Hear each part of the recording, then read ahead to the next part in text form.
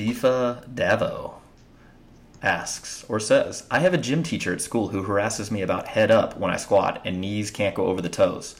Can I just pause? There's a gym teacher that you guys are squatting with? Like, that's kind of cool. I suppose. I went looking for studies to back me up, but he's not having it. Any trial studies, experiments that I can use other than anecdotally comparing the injury rate among professional athletes in powerlifting versus mainstream sports? There is not going to be data on comparing head up and head down positions in the squat or where your knees go in the squat. And even your injury rates, yeah, that doesn't exist. Probably are not going to. And that doesn't. Yeah, it's not going to support what you're trying to say. So you just need to squat the way you're going to squat, and then, forget about that guy. So yeah, exactly. The argument is not even worth having with someone in that situation if they're quote not having it. Then just don't keep training, do what you're going to do, and yeah, just don't have it.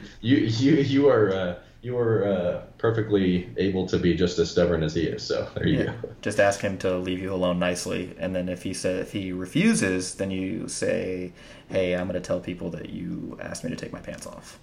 Oh my God. Look, man, I imagine this person's in high school, right? And so you can't really tell the gym teacher who's like, cruising around the weight room to buzz off. Yeah. Actually, yeah, I don't really have I guess maybe this is a high school student. I don't know. But anyway. Yeah. All right, let's move on. Continue. Darko Botic says, Hi, guys. Absolutely love everything you're doing. I cannot thank you enough for the years of sharing the knowledge and helping me educate myself and my clients. Before I ask, I just need to say this very briefly. In a period of 4 years, since 2010, I've lost 200 pounds. Nice. When I started training, lifting only a barbell was a very difficult task. I'm a beginner personal coach now. I love training as a powerlifter, although I am not one. However, I'm gradually but steadily getting weaker because I'm still battling a huge ambivalence between my appearance and proper strength.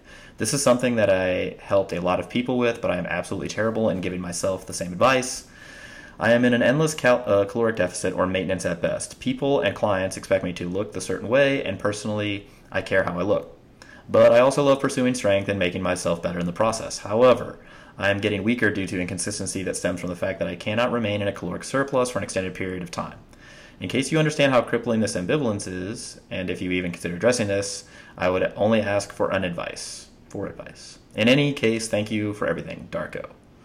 I'm going to let you take this one. All right. So I think, ultimately you just have to identify what turns you on, man. What makes you tick? If you are telling me, and you're being honest that you really care about your strength progression, I think it's going to be very difficult to support a training demands that strength training requires. On the other hand, if looking a certain way is more important, and you're going to make the rationalization that you have to look a certain way in order to earn a living, earn a wage, and I don't necessarily disagree with you at the low level of personal training, then I think you just have to accept that you're not going to get as strong as you otherwise would. You should still train regardless. Mm-hmm. So anyway. You might need to adjust your programming in a way that helps you at least get a little bit stronger, but not at the pace that you otherwise might, and you need to be okay with that. Yeah. Exactly. But I think the main thing here, this is just psychiatric stuff, right? Yeah. And in general, the way I think about this is whenever I see somebody say something on Instagram, I know that they're struggling with that thing. Right, mm-hmm. So you have the girls that post the butt shots, and then there's a Bible quote, and under that they say, I almost didn't post this because it's so risque. It was like, no, look, you definitely were going to post this. You're definitely looking for external validation. Like, I don't need to read the paragraph underneath telling me about your self-image issues. I think, whatever makes you feel good, that's cool. Like, let's just be upfront about it, right? Yeah. So Darko, you may have a body image issue, and I don't think that's necessarily unexpected given your journey. Mm-hmm. But I think the way to free yourself from that is this sort of self-realization that only you have the ability to make yourself feel better or worse. If you think that your value completely stems from how you look, then you're going to be chasing and serving that God, and it'll always own you. But once you free yourself from that, then you can move on with your life.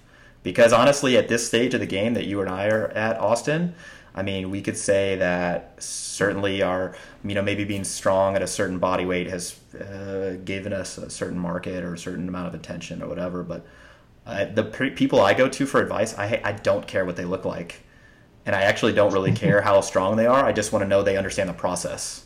Yeah. Right? That's who I'm looking for expert level advice. So, all right. Train with Brent. The gram has everyone fantasizing about abs and ass. How do you guys shift your clients' priorities to strength training? I don't want to just turn them away because their money is green and I need to eat. Actually, I think this guy lives in San Antonio. He was trying to come train. Brent, you need to come train, dude. Come train. So yeah, we are fortunate to an extent in that our services end up kind of selecting, like the people who come to us are kind of pre-selected. They've kind of oftentimes already bought into what we're doing. They don't necessarily, I can speak for myself more than for Jordan. Maybe he has more people coming to him who are fantasizing about their own abs and ass. Is anybody not fantasizing about abs? I mean, I'm just saying, like, what's the... I mean, what they're pursuing. Specifically. Not just general fantasies. Not just general. I see. Yeah. So oftentimes we're not in a position where we need to convince people that they should be strength training. So I don't actually go out there with the mission of trying to save all these people necessarily. If they come to me and that's what they're interested in, I'll explain to them what I have to offer, and I can explain to them how what I have to offer might help them get to where they want to be. And if they're not interested, then I don't necessarily push it because it's not worth it. There are too many other people out there who need help getting strong. And if people are really bought into, say like the getting on the NPC bikini show or something, then I'm not a coach who's going to be able to help you with that. Sorry. So yeah, I think a lot of our skills, there's just tools in a toolbox, right? So I find that even if somebody is really into getting leaner or making their butt a certain way, I find that I have the skill, I have the tools to do so. I think ultimately we're fighting a mental disconnect, and people think they need this like booty pump program and that's going to do the thing, and I'm like, no, that girl's had that butt for her whole life or ever since she surgically afforded it. And if you want to build your own, well, you're going to have to squat, and here's the most effective way to do so, particularly given your previous exposure to training. So all you're doing is giving these people your expert opinion, right? So that makes you have to be the expert. Just a consultant in the matter. Yeah, for the abs thing, this is a leanness sort of situation. And so ultimately you're giving these people expert level advice, and they can either take it or leave it. And I think the good thing about our practices is we just self-select for people we want to work with anyway. Because if somebody came in and said, no, I can't gain any weight and I don't want to put the bar on my back and I don't want to, lift the weights, and I'm not saying there's anything wrong with them, but we just won't work. And so instead of, training this person and every time I interact with them, I want to, start a pistol, we just don't end up working together.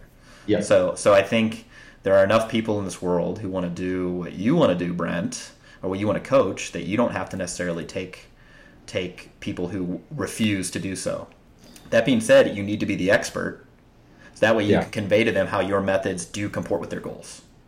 So you need to go through the process and get real strong. Yeah, get a big butt. Okay.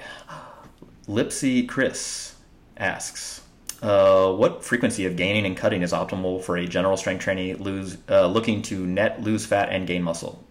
None. There's no answer to that question. Yeah. And because it depends. Go for it. It just depends. It depends where you're at right now, right? Where your level of training is. And so you're asking me the frequency. So how often or how many times you need to gain and cut? Well, that all depends, right? Do you respond super well to a caloric, surplus where you gain a ton of muscle? Or when you go to start dieting, and adding an extra conditioning, do you get super lean? If you're a slow responder to both, well, guess what? It's going to be more frequent. It's going to take longer, right? Where are you starting out at the beginning? Are you already pretty lean and carry some good muscle? Again, this all depends. So there is no sort of rule of thumb here. It doesn't exist.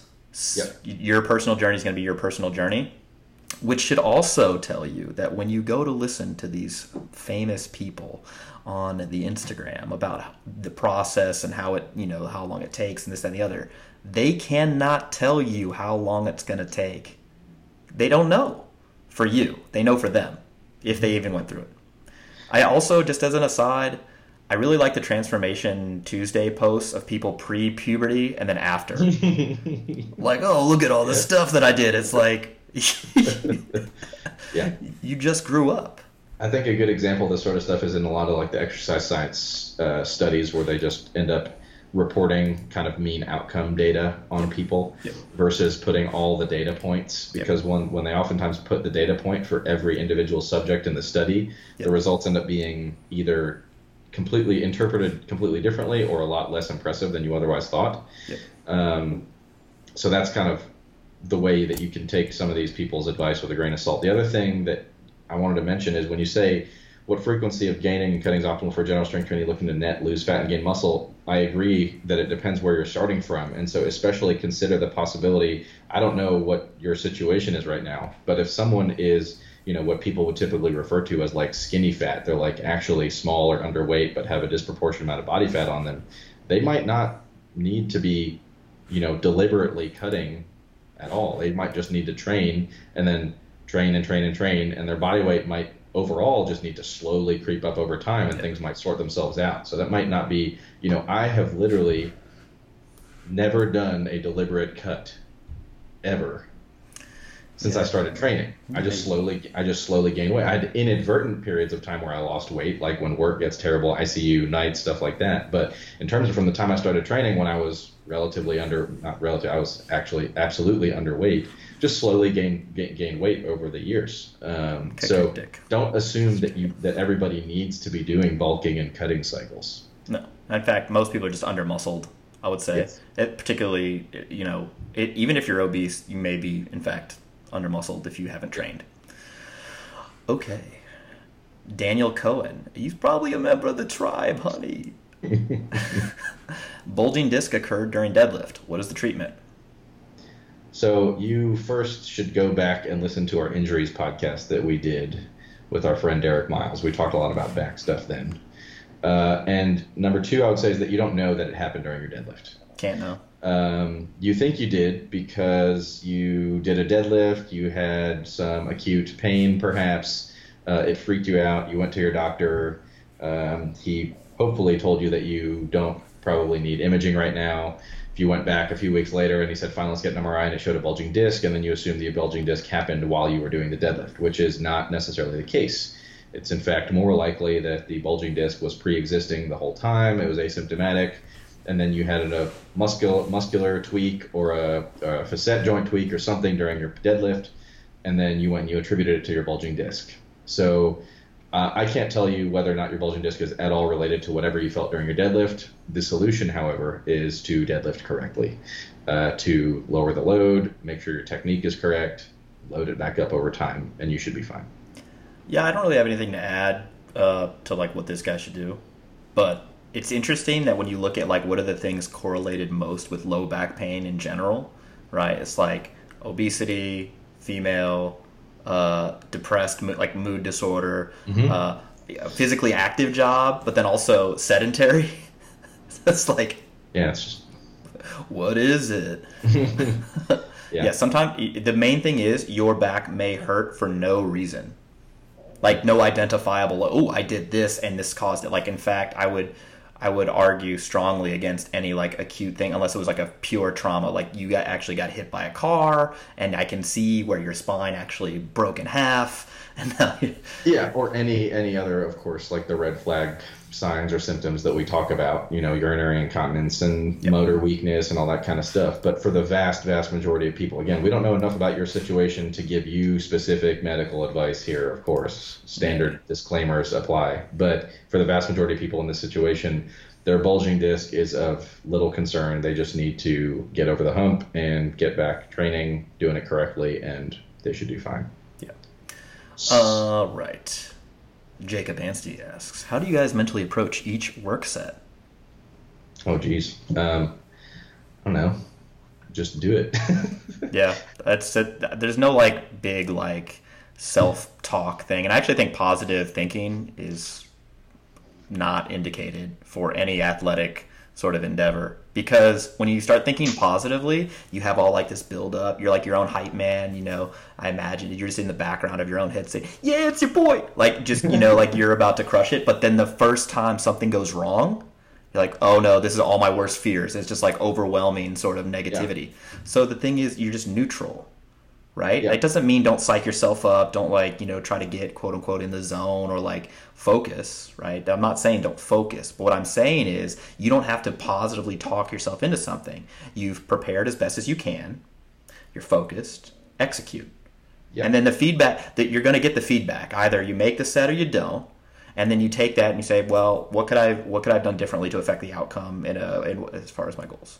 Yeah. But you don't need somebody. You don't need somebody being like, okay, now think about all the good things that are happening. It's like, no, because the minute the shit hits the fan, you need a game plan, right? Was it Mike Tyson's thing? Everybody's got a game plan so you get punched in the mouth. Right, exactly. Yeah. That's what I'm saying. You know, the positive thinking thing is just. Yeah. I might approach the bar on a given lift if I have a certain technical issue that I've been working on and I have like one cue in mind or something like, don't lift your chest too early on the squat or something like that. But it's, I mean, really, I just focus and do it, and I don't really actively think about it very much when I train. Yeah, I like if it's a really heavy thing or whatever, I like to close my eyes beforehand just to like for a moment just to focus. That's my focusing. That's just my little tick. Yeah. Sometimes I'll like make weird guttural utterances. Yeah.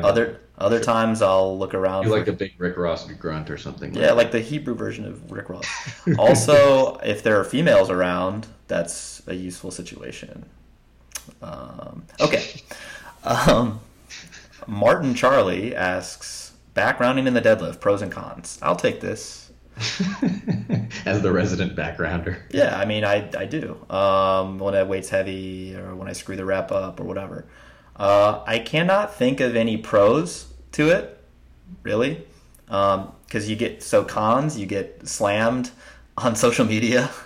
Your efficiency has gone down. If you round your upper back, I guess a pro technically would be you decrease the range of motion. However, the con of that is you lose your mechanical advantage to extend your spine at the top. And fortunately, in powerlifting, they don't actually judge you for having thoracic extension. You just have to have your shoulders behind the bar. So, which is why you can just kind of lean back a little bit versus actually puff your chest out at the top, which you'll notice a lot of people don't actually do. That one weird trick. Deadlift supremacy. Yeah, con, is your injury rate higher? I don't know. I actually don't know that, and I think, you know, somebody might be overconfident if they say that you are for sure. Yeah, people's spines are more resilient than they think, but I still don't let my trainees, or try not to let my trainees, definitely in person, I don't let them pull with rounded backs. So. Yeah, and then the other con is if you pull with a rounded back, the muscles that are responsible for extending your back don't get trained because they're not doing their job. Exactly. So probably don't do it. Don't do it. Just don't do it. Insta Suckagram. Counting macros for the first time ever. I'm now just realizing how far off I am from hitting my recommended intake of protein. 3 shakes some days, still don't hit it. Dude, that's bullshit. I'm just going to say that because 3 shakes a day, by the way most people are taking protein shakes, is like 150 grams of protein a day, leaving you, you know, a paltry amount of... Well, you're assuming he's doing 2 scoop shakes. Well, that's what I'm saying, yeah. So, but that's the way most people do it. So I would actually advocate for 1 scoop shakes if you're actually having a good protein supplement. But the problem is most protein supplements are fucking bullshit. Here answers another question. I see where this is going. Well, so here's the thing. So any practical dietary tips? Yes, eat protein at every meal. If you're eating more frequency. Yeah, if you're eating 3 to 5 times a day and you're still not hitting it, all right, well, eat the 5 times a day and make sure that every meal has a good source of protein in it.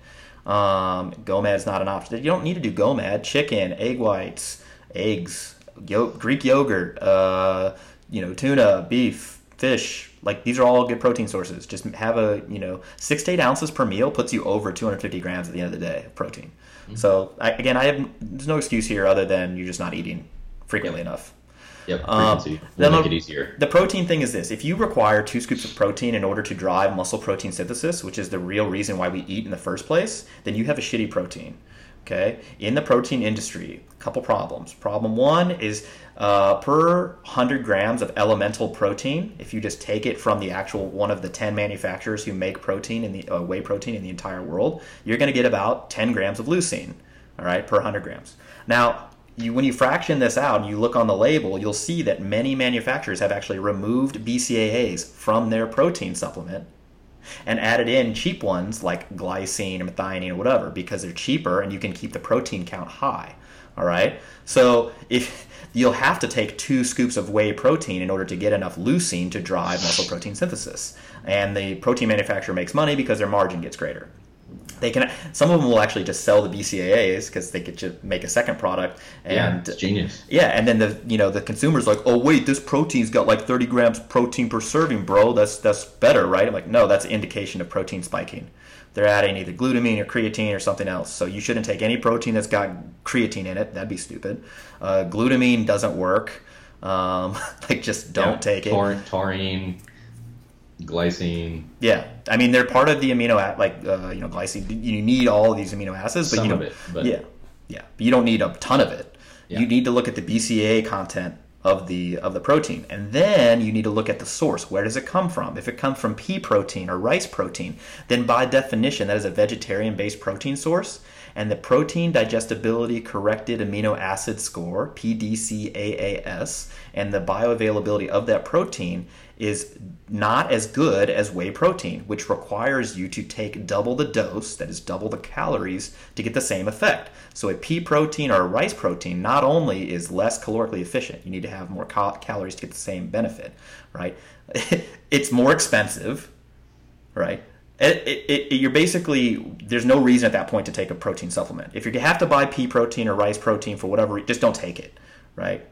Same thing with beef isolate protein. It's 90% as effective as whey. It's double or triple the cost. Yeah.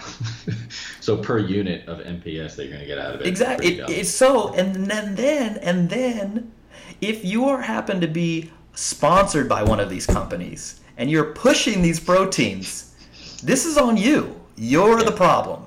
You are the problem in the fitness industry. And I hope that all of these companies go under because they're full of shit. All right? They don't deserve to be selling supplements. They don't deserve your money. Dad's mad. You went over a minute, bro. Dad's mad. All right. All right. Let's see.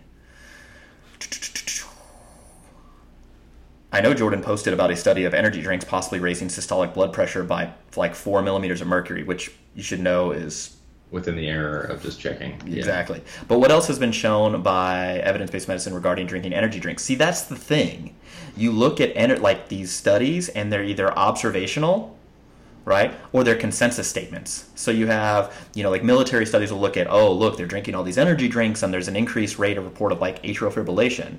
Right, in their cohort. But what you also have to understand is that their cohort in the military, that age range, that's like first, they may get palpitations anyway, given their job requirements, their sleep schedules, all this other stuff. It may not be the energy drinks. Yeah. Yeah. I personally don't really drink them that often. I know you're like an orange Monster guy or something like that. I just drink more coffee, but yeah, sometimes I want something cold. I see. Yeah. Yeah, I don't know if he's implying that the 4 millimeters of mercury is bad, but that we're on the record and clear, that's not significant. Yeah, and it raises your heart rate by 0.8. Okay. So does me breathing an extra time here. Yeah, like when you're on the can, I want to know what your heart rate is. Your heart rate. Yes, just plain old sinus arrhythmia that we all have does the same thing. So. Natty _24, who is the strongest person connected to starting strength? Define connected. Yeah. So do we have to say is a starting strength coach? Then it depends on the lift, I suppose. No. Yeah, I think it depends. I will go on record in saying that I have the highest deadlift. Carl Schitt probably has the highest bench, 460. Yeah. And then I think you have I think Wolf might have beaten him on the bench. I don't know. They're both in that range, 460 range or something like that. And I think you have the highest sleeved squat. It's 600. So. Or Nick D'Agostino. D'Agostino. I think he might have done 606 at the Open a couple years. I don't know. Yeah. He was much larger than me, but Yeah, no one's counting. What's his name? Who has the best press? I think Wolf, maybe? Wolf or Wolf has D'Agostino? pressed Oh, no, 280.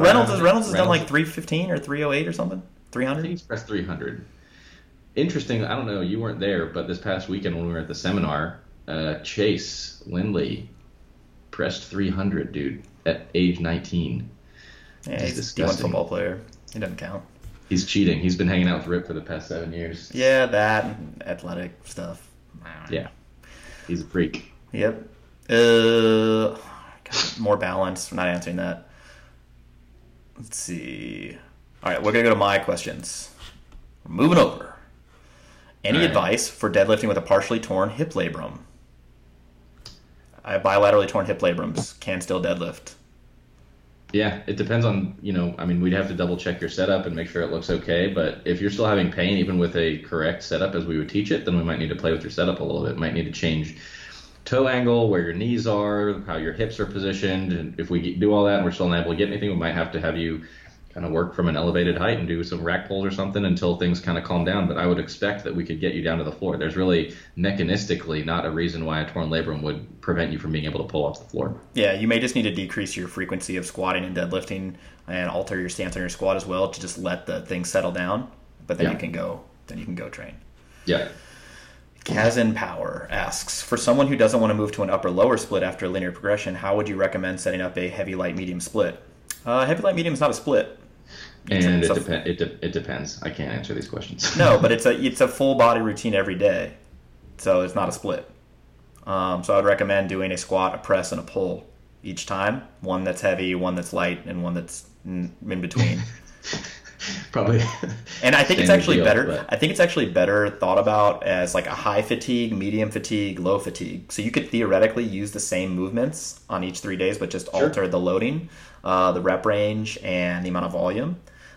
So if you want I know Andy at least has written about it both ways, where you do the same movement and alter those other variables, or you do an inherently lighter or less fatiguing movement or something. And so there's lots of different ways to do it, and we don't know anything about you to give you specific advice on how to set up your own HLM type template. So Blake Byrne asks, for Cardi Bomb, I just want to let you know that that's now a thing. One has to go forever, either Adidas NMDs, deadlifting, and coffee, which is going. NMDs, duh. yeah, it's gonna be the shoes. I even know that, and I don't even care about shoes. Clown question. What do you guys think makes somebody a good coach, both online and in person? Also, what do you guys think makes somebody a bad coach? I like this question. I like this question too. Like, Yeah. So I think the things that make somebody a good coach, good sort of functional, like background, just background knowledge, because you have to have it, mainly to be able to assess both the client and then also like the sort of return on the intervention. So basically what I mean by that is you need to have a knowledge of what are the current things that we know about training, what are the current things we know about injuries, what are the current things we know about nutritional interventions, if that's what you do.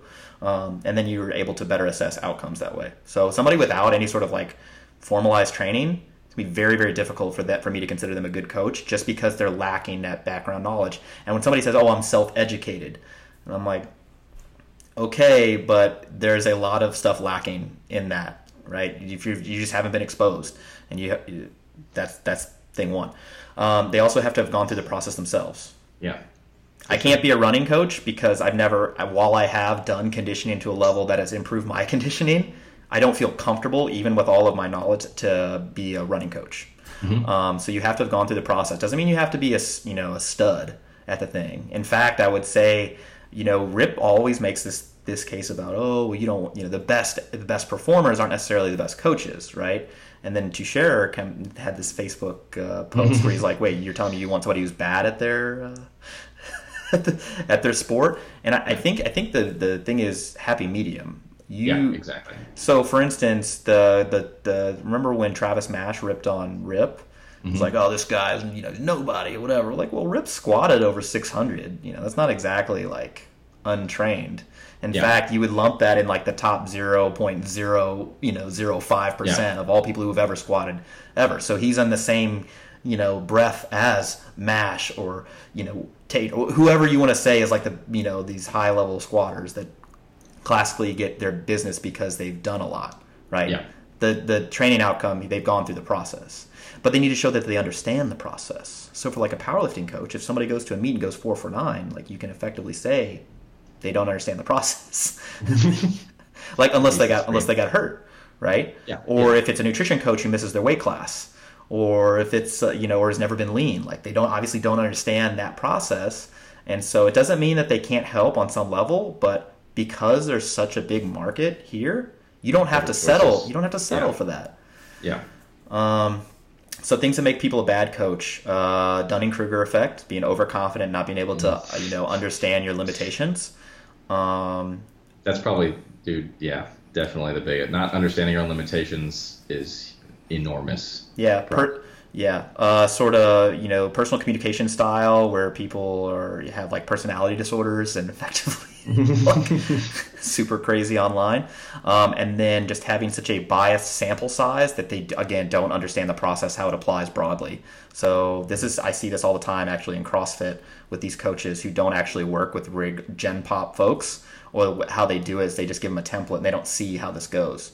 So these people don't actually understand the process, even if they have performed at a high level.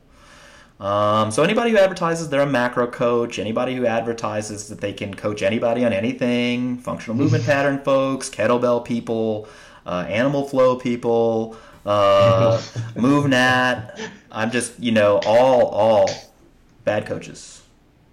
Doesn't mean that people don't get some benefit. That's not what this is like. Going to a chiropractor, people get benefits out of going to, but I'm just saying that's in general how I would stratify. You're saying they're bad in the same way that you say 531 is bad. Not that nobody has ever gotten results out of it, but there are better options. There are much better options for you to part with your hard-earned cash. Yes, I agree. I mean, it definitely comes down to the person having been through the process, having a kind of a broad understanding of both the process and how to generalize it to different types of people, being good communicators. Those are just big parts of being a good coach. And I don't have a lot more I'll just end up repeating a lot of the stuff that you said, so I don't have a lot more to add on top of that. All right. Let's see. Best way to train if you got to work and go to school Monday through Friday. I'm jealous that you go to school Monday through Friday. Yeah, sounds awesome. Yeah, how do you not train? That's a better question. All right. Dramar Asali asks, seriously, what's bad about 531? I heard from tons of people who've had success using it. Jordan wrote an article. Can we just not? All right. Well, let me just say this. So if people listen to this, first read the article, because the article is lengthy. Sure. 531 has suboptimal volume, exercise frequency, training intensity, and exercise selection. If you modify those variables to comport with what we currently know about training, it is no longer 531. There are people who have said that they're doing 531 and have totally modified the program to such an extent that it's no longer 531. That's fine, but that just ultimately that supports my argument. And Sure. then people say, "Oh, well, 531 is this other. Have you heard of this particular spin on it?" And I'm like, I mean, no, but if it contains any of the original intensity and AMRAP sets at the end, it's suboptimal for any outcome other than supporting 531 economically. This doesn't mean Jim Wendler's a bad guy, although he is a bad guy for after posting what he posted and then now not talking to Rip anymore. Yeah. It's just chicken shit. Read the fucking article, Jim. Read the article. Boom. All right. Let's debate. Somebody was like, do you want to debate Wendler? I'm like, yes. Yes. Happy to. Okay. Just finished a meet and want to include more bench volume this next cycle, but have a pinch in my left shoulder that comes around here and there. Ideas or alternatives to work with bench without further inflaming the shoulder. It's solid during the bench reps itself, but shoulder accessories like presses hurt. Oh, that's weird. Okay. Yeah. So this guy's bench feels fine, and he wants to bench more. So you can probably go ahead and bench more. You could do more benching. You could use slingshot bench. Would be a lot of, a couple good options. But I also want to know why you're having this pinch in your shoulder, why your presses hurt, because they shouldn't. Yeah, I would think that he's actually just pressing after he's benching. So while he's benching, it's fine, and then he goes to press, and during presses it hurts. Not maybe that presses. It still shouldn't. Well, so. Ideally, yeah. But the other thing is he's right after a meet. I'd probably have him not. I mean, I would not. This is not the time. Isn't this acute phase post meet? I don't think anyway. If someone just finished a meet, I think those first 3 or 4 weeks, provided they're not like a complete novice, sure. I don't think that's the time to pump up the bench volume. Let it heal so you can actually train. So that means I'm not especially clear on what's actually going on in your shoulder. Same. It may be nothing. It's probably nothing, but it may be something. Let's see. Would you say that Starting Strength LP would be the absolute perfect program for high school football or other sports teams, and why don't more teams do it? It's good if they're novices and have the appropriate resources to train. Yeah, it'll work for novices. That's kind of like the claim to fame of the program, is it'll work for essentially every novice. Whether or not it's the absolute perfect program, which is kind of a ridiculous way to describe a program. I would never say that about anything. So, I'm not gonna go that far just because it's kind of preposterous to say that, but it'll work fine. What is the best path to becoming a starting strength coach? There is a conveniently titled article called "The Path to Become the Path to the Starting Strength Coach Credential," written by one Dr. Tom Campitelli, honorary doctorate. Go look up the article. It's called "The Path to the Starting Strength Coach Credential." You need lots of experience coaching the method. You need to know the material in detail. Definitely takes multiple reads through all the books and kind of thinking through it, applying it to a wide variety of people, experience fixing lots of different problems. Yep.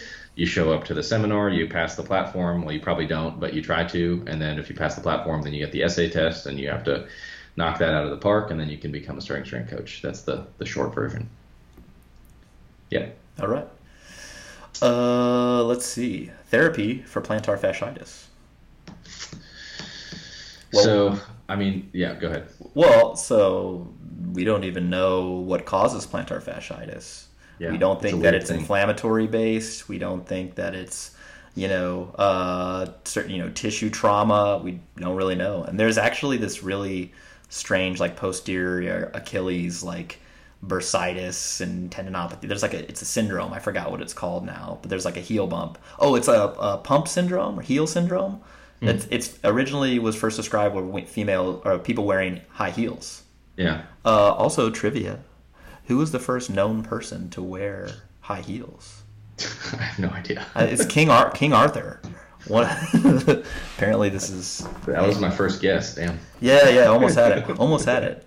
Noble males were wearing heels, probably having plantar fasciitis. Good times, great oldies. In any event, I think that we don't. The reason why there are so many treatments for it is because we haven't found anything that works reliably. So, some people will say, like rolling their foot out of the bottom at the end of the day with a frozen water bottle is useful because I think it ices it and you get some light stretching. Other people wearing braces at night, like orthotics. One thing I found is I had really bad foot pain when I wasn't wearing my weightlifting shoes when I was deadlifting, or shoes with any support. It just happened over time. Mm-hmm. So in any event, I don't think we really know. Yeah, the standard advice you're going to get is a whole lot of different types of stretching. There are fancy gadgets that, I've kind of learned about through some sports medicine people. They have this thing called a Strasbourg sock that they'll oftentimes prescribe to people. It's this sock where basically the toe part of the sock is tied back and attaches to your shin, so it basically holds your foot in dorsiflexion all night when you're sleeping, and that supposedly stretches it out. If you want some more information on this, I'm going to refer you to one of my favorite sources on pain, musculoskeletal stuff. Go to painscience.com. He has a bunch of stuff on there on all these sorts of injuries and tendon issues and aches and pains, and one of which is the plantar fasciitis syndrome. So you can go take a look and see if he has anything useful for you there. Slight correction. Pump bump is that makes sense. The name attributed to it. It's called Haglund syndrome. Insertional Achilles tendinopathy, retrocalcaneal bursitis, and superficial retrotendon Achilles bursitis. And the noble person that I was thinking of was King Louis the 14th. So you just got it all wrong. I definitely did. I knew it was nobility, but yeah. All right. Hey, fun facts. We got 2 more questions. Here we go. All right. You say people should take 5 grams of creatine per day. I keep forgetting it on my rest days. So if I don't take it Saturday and Sunday, should I take 15 grams on Monday? Does it matter? Just keep taking it as often as you can remember, and eventually it won't matter anymore. Correct. Hey, I lied. Just 1. So that's Was that it? That was it for I mean, today? there's some other questions that we have answered but haven't answered, and I think that overall we did a pretty good job. And I see the look in your eyes.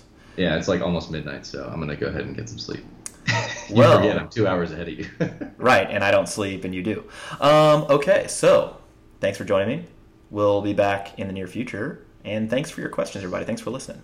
Yeah, so I'm going to add 2 things here. Number 1, if you had your question answered, you are hereby required to go on iTunes and leave a review.